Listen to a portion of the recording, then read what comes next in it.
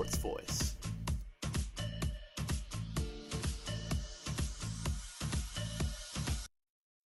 You can't touch this. You can't touch this. You can't touch this. You can't touch this. My music hits me so hard, makes me feel. Good evening, everybody, and welcome on into episode 8 of Stats Are for Losers. Alongside my co-loser, Eric Rynston-Lobel, I'm Tim Hackett. Happy holidays. You get what you asked for, a full hour of listening to me talk about sports this week, something that everybody had on their wish list, I'm certain. But, Eric, thanks a lot for being here, as usual. Officially a co-loser now. How does it feel? Pretty good, I guess. Congratulations. Wouldn't ordinarily say that's a good thing, but I guess in this case, always good to be on with you. Well, thank you. That's kind of you to say. I'm glad that you got back in time, avoided the maelstrom that is brewing out there in the O'Hare and surrounding areas. But all right, let's get right down to it. I'm going to stop stalling. Our first stat given to me by R11, 109.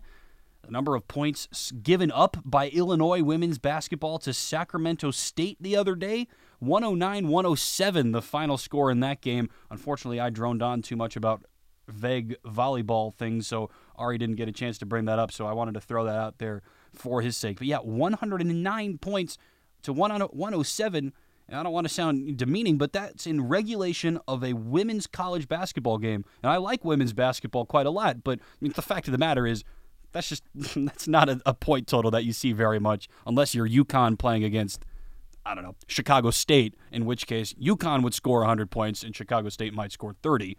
But anyway, that's my first fun stat of the week. Now let's get into something that happened on campus just the other day, Saturday evening. The final game of the regular season, Northwestern against Illinois in a battle for the Land of Lincoln Trophy. Northwestern pulled out the win, was in doubt down the stretch, but the Wildcats were able to beat the Fighting Illini 24-16. The first stat of the week, first real stat, 0 losses to division opponents this year. For the first time in program history, Northwestern capped off a perfect division season. No losses to other teams from the Big Ten West. All 4 losses came to either Michigan from the other division in the conference or 3 non-conference losses. So a perfect divisional record season. And Northwestern is heading to Indianapolis next week for a shot at the Big Ten title for the first time since the year 2000. Pretty impressive regular season. Overall, all told, I guess, for Northwestern this year, Eric. Yeah, especially considering how they started off 1-3 and finish 8-4, and as you mentioned, undefeated in their section of the Big Ten. Very impressive way.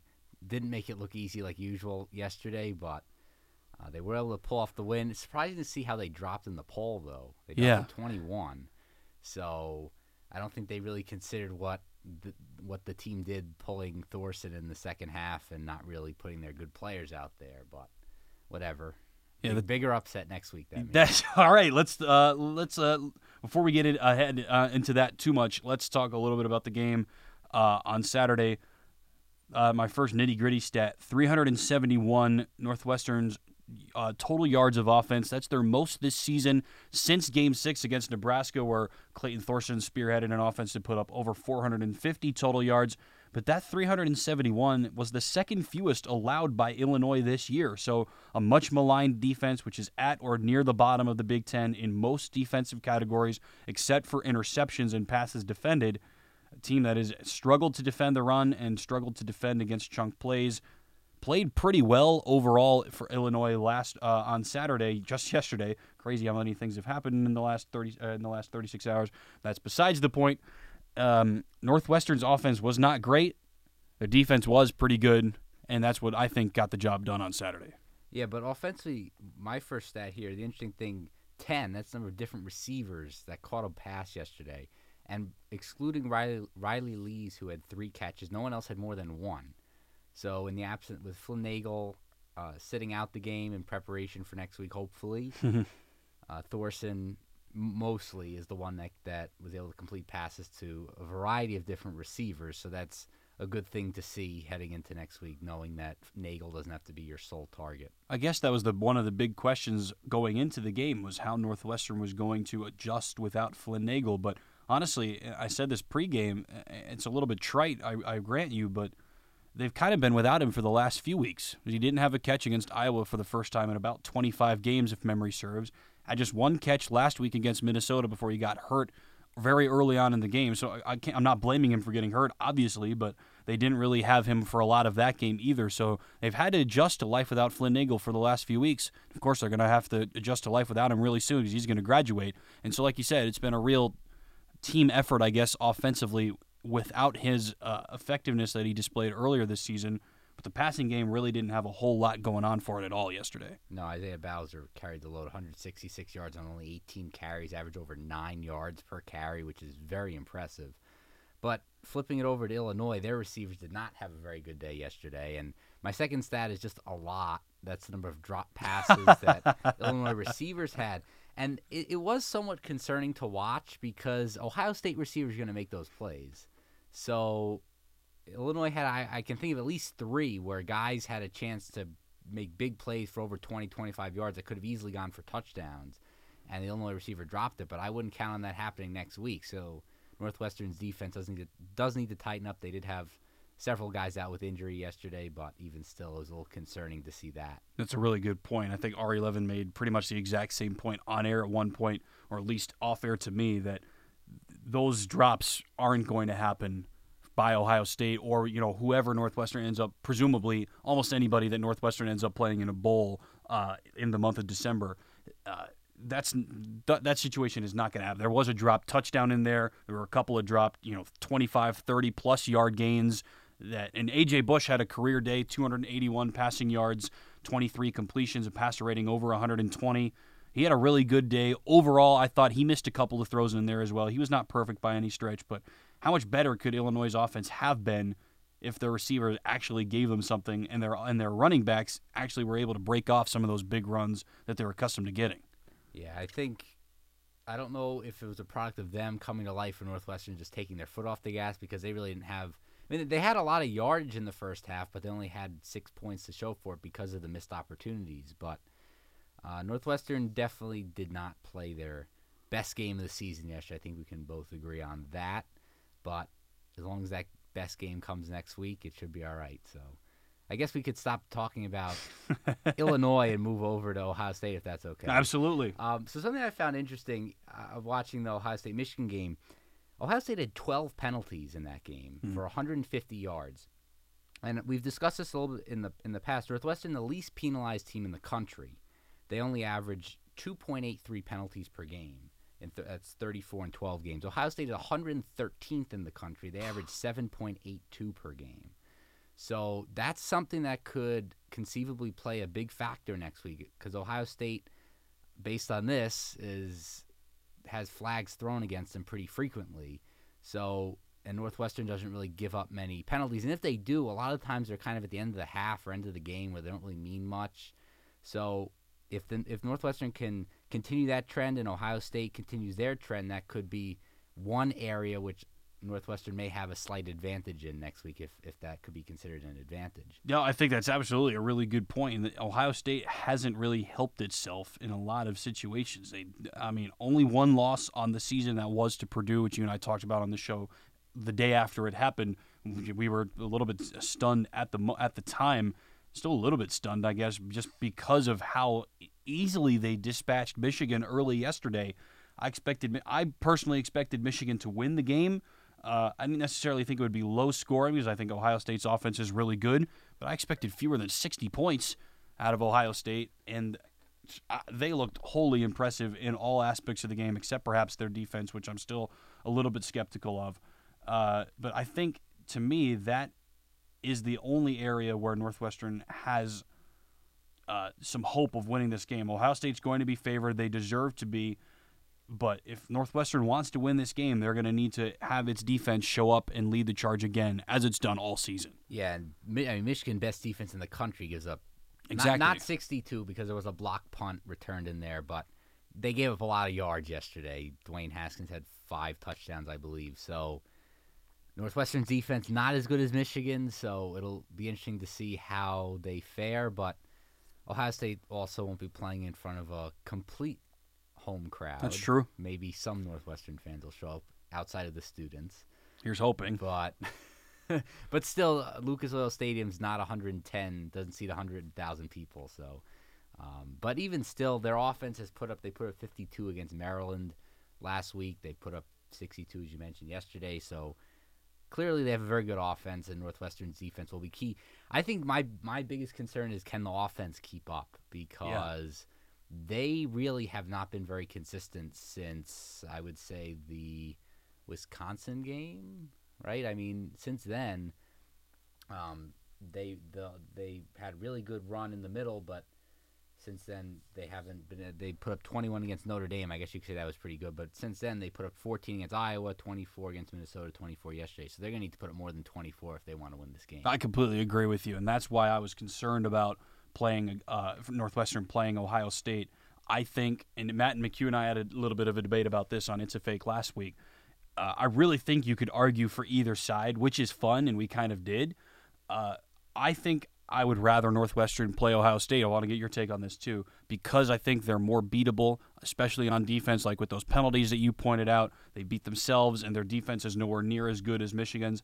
I think they're more exploitable, and so Northwestern will have more opportunities to find ways to win or get back into the game. So I think they're better suited to play against Ohio State for that reason, but I think they would rather play Michigan. Obviously, it doesn't matter anymore, but I think they would have rather have played Michigan because first of all, they've already seen them, but more importantly, I think they're better equipped to win a grinded-out game like that, like the game they played against Iowa just a couple of weeks ago. They only lost to Michigan by 3. We're leading in that game 17-0, as we all know.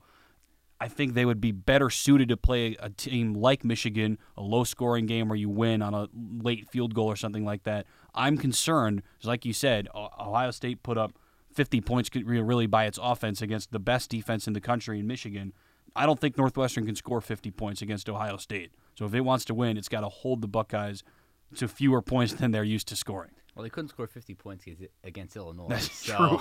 Very true. But I was saying same thing yesterday, where I think Ohio State presents a better opportunity for Northwestern to win, just because if Northwestern falls behind against Ohio State, their defense, as you mentioned, is not as good, so they can kind of claw back in. But Michigan is very difficult to play against. They had the 17-0 lead that faded away pretty quickly at the beginning of the season, so maybe they wanted some revenge, but that doesn't really matter at this point. They're playing Ohio State.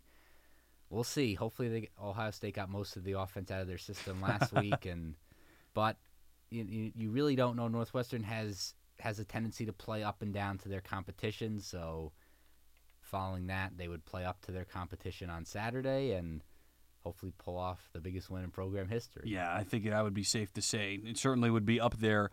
Northwestern, though, as Ari pointed out yesterday, has struggled against dual-threat style quarterbacks. They're really good against running teams overall. Their run defense is excellent, as we've chronicled, but against quarterbacks that can run, they've really struggled. Daniel Jones at Duke last year, not the greatest dual-threat quarterback ever, but he's Exhibit B, I think, for me. Exhibit A is Tommy Armstrong, who'd been the quarterback at Nebraska for a couple of years ago, torched Northwestern almost every time they played, and now next week they're going to have to go against Dwayne Haskins, who perhaps is not as great of a runner as J.T. Barrett was for Ohio State, but he's a better quarterback overall who very much has the ability to run.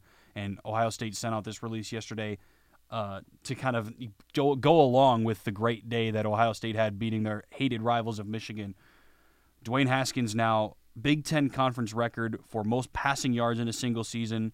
That supplanted Curtis Painter's mark from 2006. Most touchdown passes in a season in Big Ten history, 41 of those, topping Drew Brees' mark set in 1998. And he's 150 yards away for the Big Ten record for most total yards of offense by a player in a single season, 143 to be precise. That was set by Denard Robinson a couple of years ago for Michigan. And assuming that Dwayne Haskins doesn't get hurt on the first play from scrimmage, there's every chance that he'll get those 150 yards of total offense in the first half against Northwestern. So this is one of the best seasons by a quarterback in Big Ten history. We can extend that to nationally probably, but safely in Big Ten history. He is a real talent, and he's got a lot of weapons around him to help. You said he broke Curtis Painter's record. I haven't heard that name in a while. No, you have the awful Indianapolis Colts backup to Peyton Manning. But anyway, claim to fame. Anyway, yeah, because Ohio State, I think, put up more yards in the first half against Michigan yesterday than Michigan had allowed in a game in a full game all season. So he's going to be a challenge.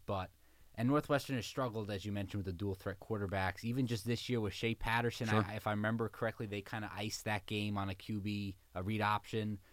He had several of those. And then Ian Book, that's how they Sure. lost the Notre Dame game on that touchdown at the end. So they have a lot of trouble defending that because they really sell out on the running back getting the ball. And when that doesn't happen, the quarterback has lots of open field ahead. So that's something that they're going to have to prep for, I think, if they want to have a chance to win.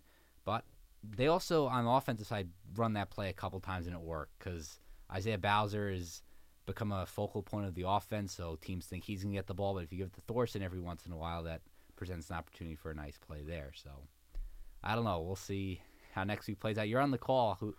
What's your score prediction? I don't usually do that, but Yeah, I'm not sure I do usually do that. I'm hesitant to do it just in general, as I hate being wrong, which I usually am. I don't know. I'd like to know about the health of Northwestern's defense as the week goes on. I do think Ohio State is well equipped to put up 40 points, 35, 40 points, and I'm not sure that Northwestern can match that. So it's going to be I think it's going to come down to the health of the defense and, of course, the execution of those healthy defenders to try to limit Ohio State as much as they possibly can. This is a very potent offense. I'm going to throw exact numbers. Oh, let's do it. Okay. I'm going to go Ohio State 31-17. Okay. I really hope I'm wrong, but I don't think Ohio State is going to put up as many as they have in the previous weeks, but at the same time, Northwestern's not going to be able to put up 31. Yeah, I think I would probably agree with you. I think holding Ohio State to 30 points, there's no such thing as a moral victory in my opinion, but that would be a good stepping stone, and then would make Northwestern at least look decent as they head into whatever bowl they would head to after a loss next week, assuming that it is one. We'll have to wait and see. Plenty more about Northwestern football coming up on the Sports Voice starting at 8 o'clock. But we're still got more time here on Stats Are for Losers. Let's move on into the wider world of football. My weird stat, and it's not really anything specific, so bear with me on this. This was tweeted out on Thursday on Thanksgiving after the Redskins played the Cowboys by Dan Steinberg, who writes for a DC Sports blog. So bear with me. This is a long tweet. I might cut it off a little bit sooner, but get this. So Washington is 3-3 over its last 6 games, 4-4 over its last 8, 5-5 over its last 10, 6-6 over its last 12. This goes on and on. 8-8 over their last 16, 9-9 over their last 18, 10-10 over their last 20, and it goes on and on. But it's a little bit imperfect from there. But that's absolutely ridiculous. That it goes up and down. And there was a stat before last week that we didn't get to, that they didn't have a lead change in any of their games before last Sunday's game. That was the first time that they had a lead change at any point. So obviously, what I'm implying with that is that as soon as somebody takes a lead in the game, and it was Washington for plenty of games, but the first team to score always won the game, which is remarkable to me. There was never a single lead change until this past Sunday, and they are 10-10 over their last 20 games, 21-21-1 over their last 43. Just the epitome of mediocrity, I guess you could say. And they were still in the driver's seat in the division before Thursday night's game. I think that may change, though, given how Colt McCoy looked. Yeah. Because I think people thought that he would perform okay, but I don't think he met their expectations at all. I know Vernon Davis and Jordan Reed had nice games, but besides that, the offense really had trouble getting going. Dallas looks like they're in a good position right now to win the division. Eagles had a comeback, I guess you could say, against the Giants. Giants kind of slept through the second half today, unfortunately, but Dallas, again, looks like they're in a good spot with Zeke kind of getting into his form as usual. Dak hasn't been great this year, but I guess good enough to put them in a position to win. Amari Cooper had a huge game on Thursday, so if he can continue that would be very beneficial for them. He had 2 touchdowns on Thursday. I want to bring this to Julio Jones, who played in the Thursday night game against Saints. And I was watching it, and I noticed how bad the Falcons are in red zone, and that's something that's kind of been a theme the past couple of years. Julio Jones has 6 touchdowns since the start of last season. And for comparison, taking other top wide receivers, DeAndre Hopkins has 21, Antonio Brown 20 since last year. Odell Beckham has 8, and he only played in 4 games last season. Julio Jones has 6, and he's played in all the games. So that's one of the reasons why Atlanta is not in contention for a playoff spot right now. But it's just very interesting to see why they don't go. Like they don't even throw it to him in the red zone. They try running it. They try all these plays that don't work. You don't give it to a guy who has great hands, is taller than most guys, physical player. Why don't you give it to him? It makes no sense whatsoever. I can't possibly disagree with that. I don't really know why it is at every single game. It seems every single Falcons game, people bring this up. It's like, well, Julio Jones has 8 catches today, but none of them inside the red zone. He's got 8 catches for 120 yards, but no targets inside the red zone, and obviously no scores. It seems, that's just a made-up example, but it's really not that far-fetched that something like that seems to occur every week for the Falcons, and it is pretty ridiculous that a consensus top receiver in the league, I don't think anybody in their right mind would dispute that, but they just don't give it to him in that part of the field, which is pretty ridiculous, and I don't think I can explain that away. Yeah, and they lost 31-17 to the Saints. Wasn't that close. And they had a lot of mistakes, and I think the biggest one was Calvin Ridley was about to run in for a touchdown, got the ball stripped out of his arms on like the 2-yard line. They just could not score. They went for it on 4th and goal, couldn't score. They really did not capitalize on any of their opportunities, and that's why they lost in the fashion they did, because they could have easily, if they converted those, the outcome of the game could have been very different. But they are 4-7 right now. I think for a reason. It's not a fluky 4-7. I think they have underperformed significantly, and we'll see what they do with Dan Quinn, because they've kind of regressed. They made it to the Super Bowl, then they lost in the second round last year. The Eagles this year, it looks like they're probably not even going to make the playoffs. They did have a lot of guys defensively hurt, so perhaps you can give him a pass there, maybe give him another shot next year. But I think the leash is going to be short on him probably next year if they can't start turning things around. Yeah, I completely agree, and it's tough, I guess, with all those injuries. And I complain about the Packers always having so many injuries, but the Falcons are ridiculously snake-bitten in that department this year. I don't have it pulled up in front of me, but I watched the first half of that game against the Saints on Thursday, and as one would do, they just ran through the gamut of all the players that they have injured. So, their 2 starting safeties, both of their starting offensive guards, 1 or 2 linebackers, 1 or 2 corners, things like that. It's really ridiculous, and these are big names as well. So I say 2 offensive guards, and you probably say, okay, well, do I even have I even heard of them? You have. I guarantee you. If you follow the league at more than just a cursory level, you've heard of these 2 guys. And it's a good offensive line. Still okay without them just in terms of personnel, but it would be a lot better if those 2 guys were in there. I tell you what. It's just the number of injuries that they have is ridiculous. The Chargers are the other team that seem to be snake-bitten by serious injuries every year. Not Keenan Allen this year, but Melvin Gordon has been off and on in terms of injuries at points this season. And they're just another team that every year there's always like decent expectations, but with the Chiefs in their division this year and the Broncos in the division in years past, that they're always predicted to finish second, and it never seems to materialize for them because they always have huge injuries. And maybe this is the year they break through that. Phillip Rivers started today 25 of 25, which is absolutely a ridiculous mark, the best start to a game in terms of completions for a quarterback in NFL history. Well, they'll start off down 10-0. That's true. Against a bad team, but even still, the fact that they were able to rebound, they scored 45 unanswered points to win the game, I believe. I'm looking at it right now. So they put together a good performance, and I think they're one of the top teams in the AFC right now. Yeah, 45-10 today. They improved to 8-3. Probably not going to catch the Chiefs, but in a good position to take that first wild card, because again this year the AFC really is not that great outside of the Chiefs, Chargers, and Patriots, and I guess you could throw the Steelers in there, but they lost a pretty bad game today, the Broncos. So we'll see how things shape up there, but interesting performances today, I think, all the way around. Yeah, it's going to be topped off with a weird game later tonight, or right now I should say. Packers and Vikings tied at 7 right now, unfortunately. My first notable quotable, now this comes from last week, so it's a little bit of cheating, but I didn't see it until after our show ended, so I'm going to count it. It comes from the team that the Chargers beat today, the Cardinals. So this came from the game last week. So Josh Rosen threw a pass to Christian Kirk that went for 59 yards for a touchdown, and he's quoted by Kyle Odegaard as saying after the game, and I don't know if this is a paraphrase or if this is how Josh Rosen said it, but either way I'm going to say it how it's written because I can't say it on the air otherwise. He said, Josh Rosen said, back in college I learned the MF rule. If there are a lot of MFers over there, go the other way. So he audibled out of a wide receiver screen to Christian Kirk, told him to run out instead, threw its pass to him, went for 59 yards and a touchdown.